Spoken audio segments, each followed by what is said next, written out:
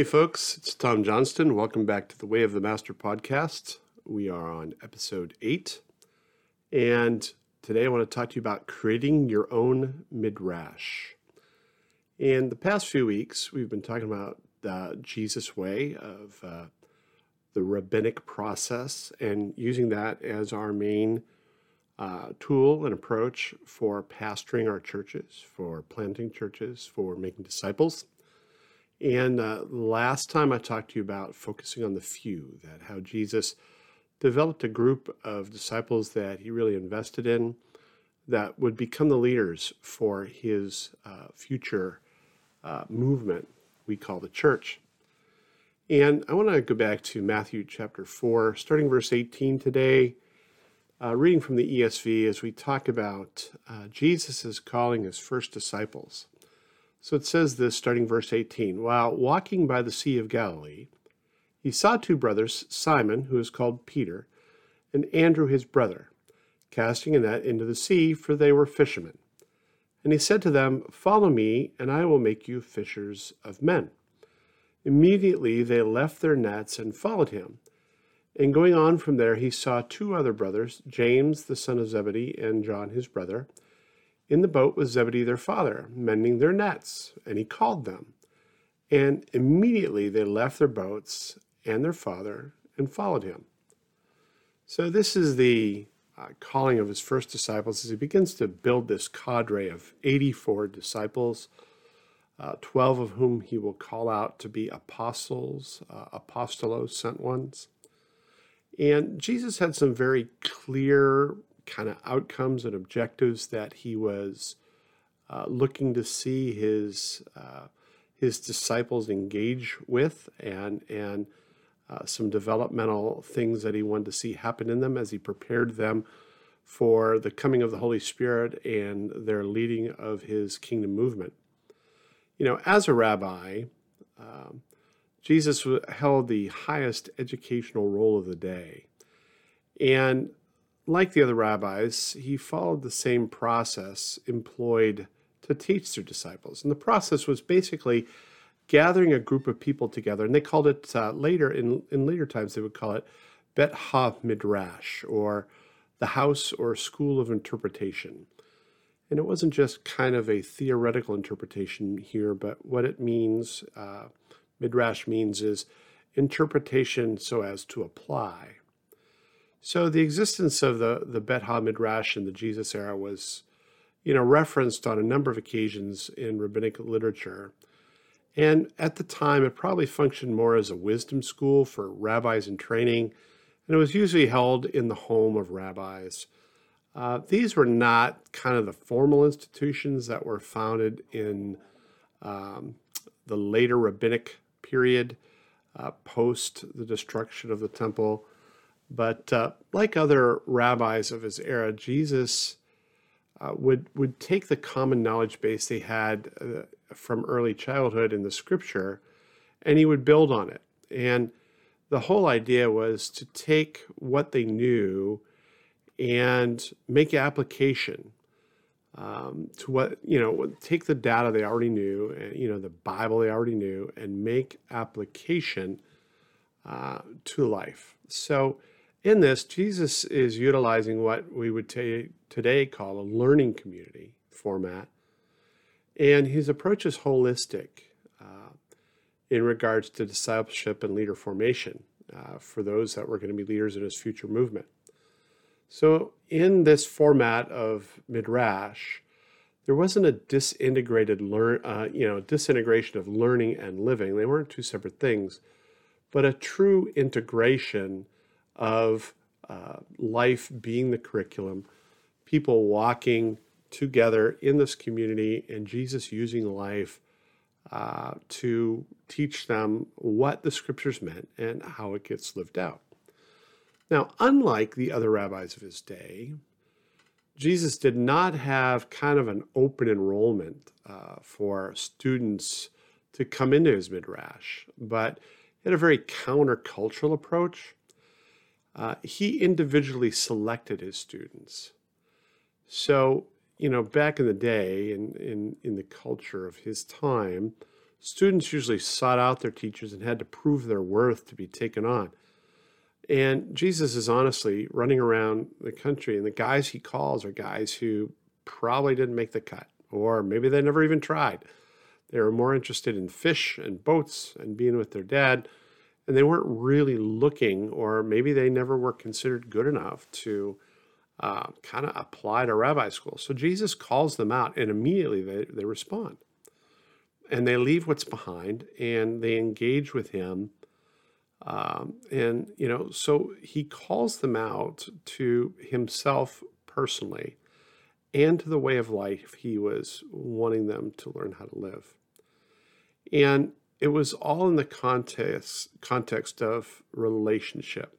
So the relational way of learning life, which has been passed down from generation to generation, culture to culture, that there isn't this disintegrated learning of kind of theory and then over here is practice, but theory and practice are put together in the context of conversation in daily life. So, but what's really key is the direct invitation that Jesus had to his followers. And there was no question left in their mind about what this was for. So it was his desire for them to participate in his Midrash.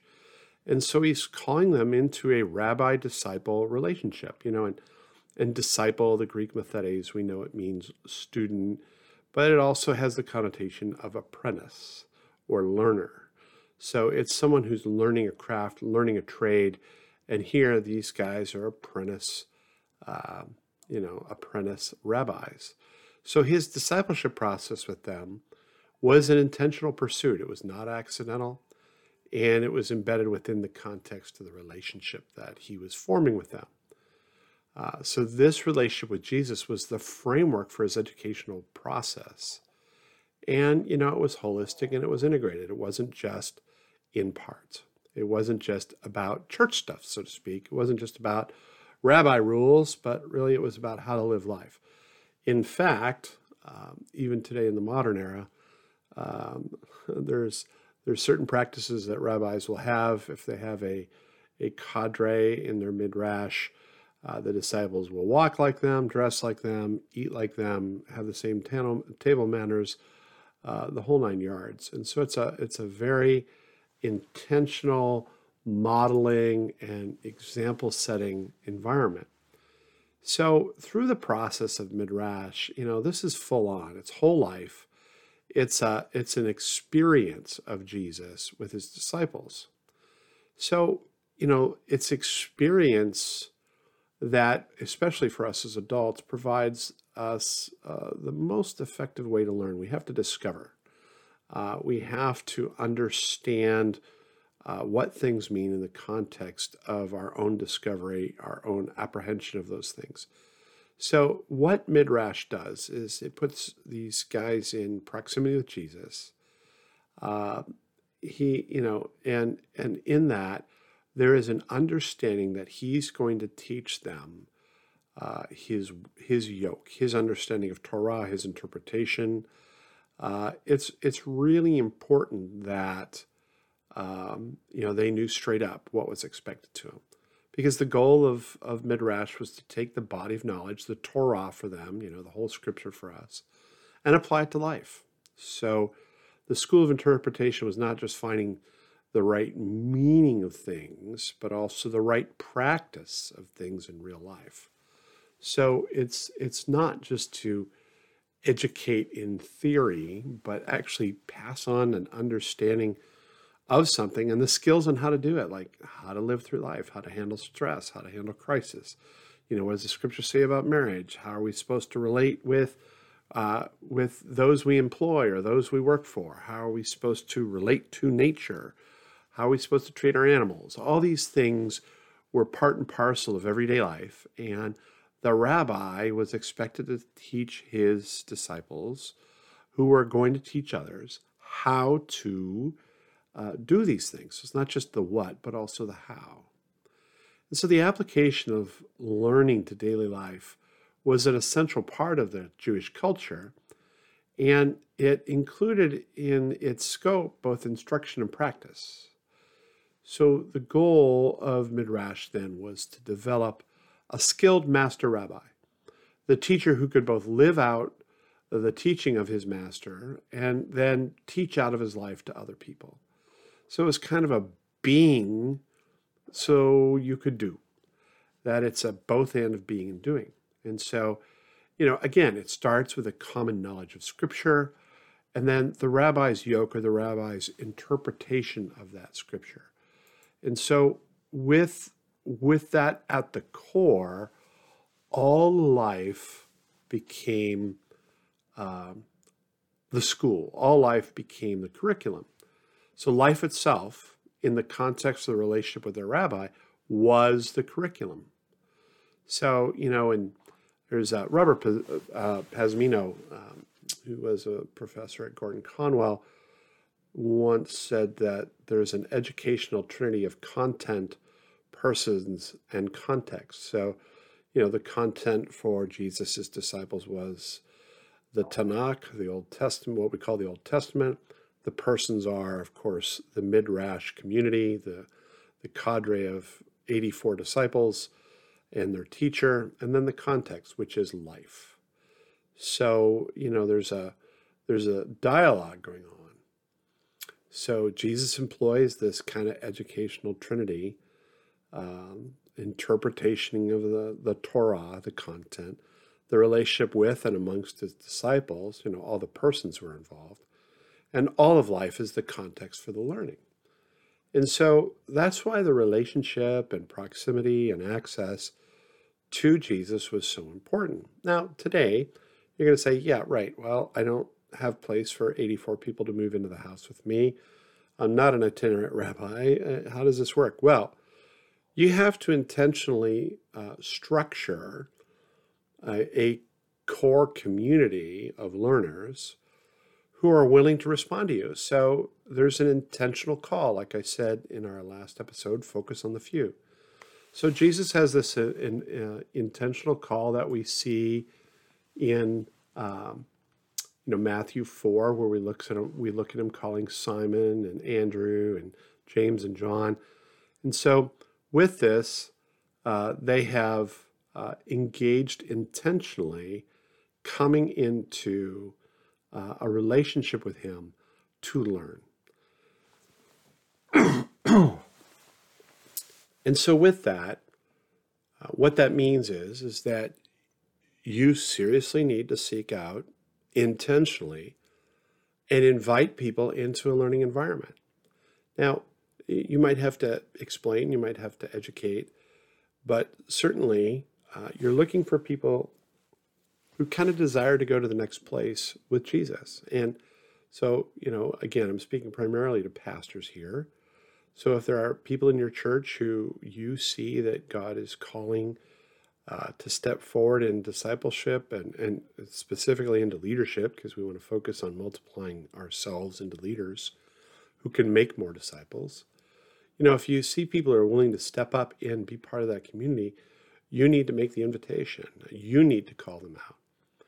And as you know, in other places in the Scripture, Jesus calls people and they don't come. And so that's okay. You can just let people sit in the chair, in the pew or whatever, and be there and continue to hear you. And maybe again, they'll respond at some point in the future. But you need to make the ask. You need to be intentional about it. And you need to not wait for them to come to you. Now, the other thing is you need to create some construct for it to happen. So how are you going to relate with these people? How are you going to relate with them individually? How are you going to relate with them as a group? So let's just use the 3:12:72 analogy from what Jesus had. And again, for us, those numbers aren't magic. They are just kind of what he was dealing with. So the whole cadre was 84 people. And from this, he saw 12 who were kind of ready to run and who were more dynamically involved in responding to him, had greater potential for the gospel. I don't think he liked them more. I think he was focusing on them because they were responding, and he could see by the Holy Spirit the potential and the calling on their life. And so that's what we're doing. So we're gonna gather our 84, and then we're going to look for who the 12 are. And then from within that, you're going to see some senior students rise up who are like your senior students, the three, Peter, James, and John. And there's an investment in the larger group, but then there's also an investment in the smaller cadre of the 12, and then even more in the three. And so, again, the numbers are not specific. You might have a 25, a 8, and a 2.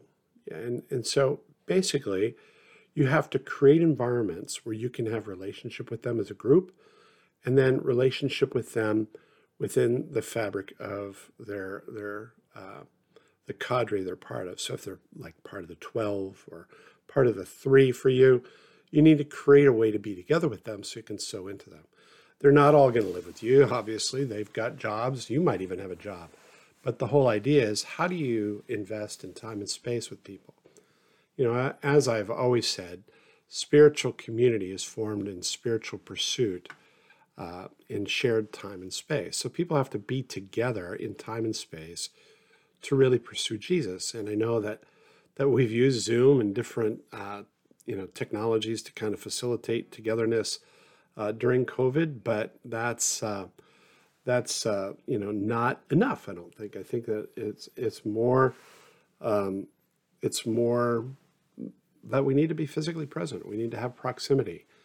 I have mentored people who are with me in my local church. I've mentored people who have been nearby geographically, and then I've mentored people who have been far away nationally and internationally. And I can tell you that it works best with the people that you're living life together on an everyday basis.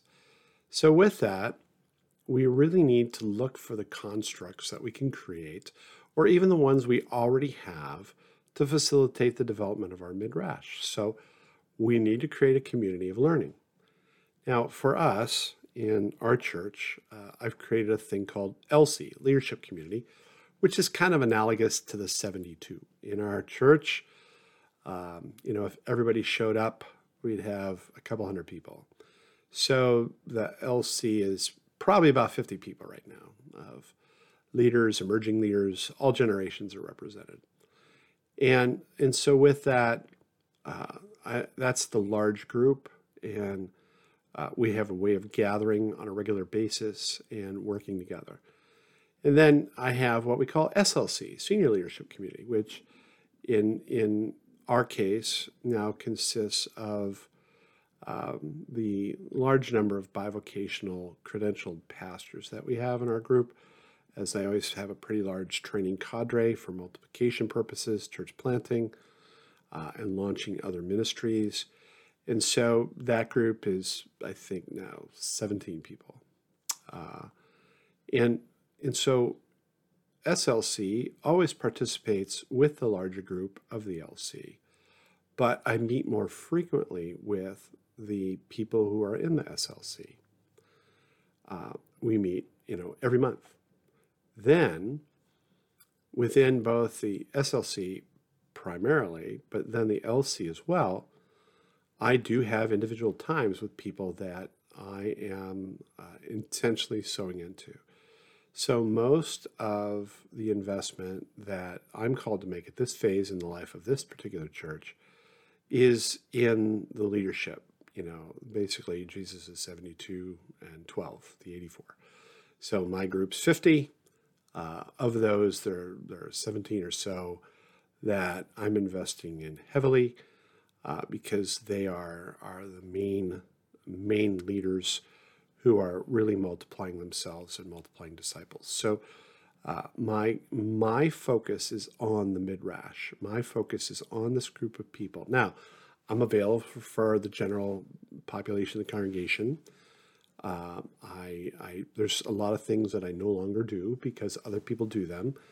And I have intentionally decentralized the leadership away from me so that the expectation isn't that God only shows up when the senior pastor does. So the maturity and the functionality that my LC and SLC have now kind of come into, really make a lot of things happen without me being involved. In fact, a lot of times things happen and I don't do anything. The joke is I'm trying to become a powerless figurehead, but the reality is that I'm heavily involved in those who are leaders and who are becoming leaders. And it's there that I can focus multiplication of leadership, who will in turn multiply disciples, more leaders, and churches. So that's been kind of the pattern that I've had for the past 30 years. I've become very intentional in it the past 10 years as I really began to study how Jesus did it. So again, you need to establish a learning community, your own Midrash. You have to invite people into it. You have to clearly define what you're going to do with it. And you need to really help them understand the purpose of why you're doing it so that you can learn together as a community about what Jesus is doing in and through your particular church. And so it's essential that you invest most of your time in the few, as I said last week, in this creating an environment of your own Midrash is essential.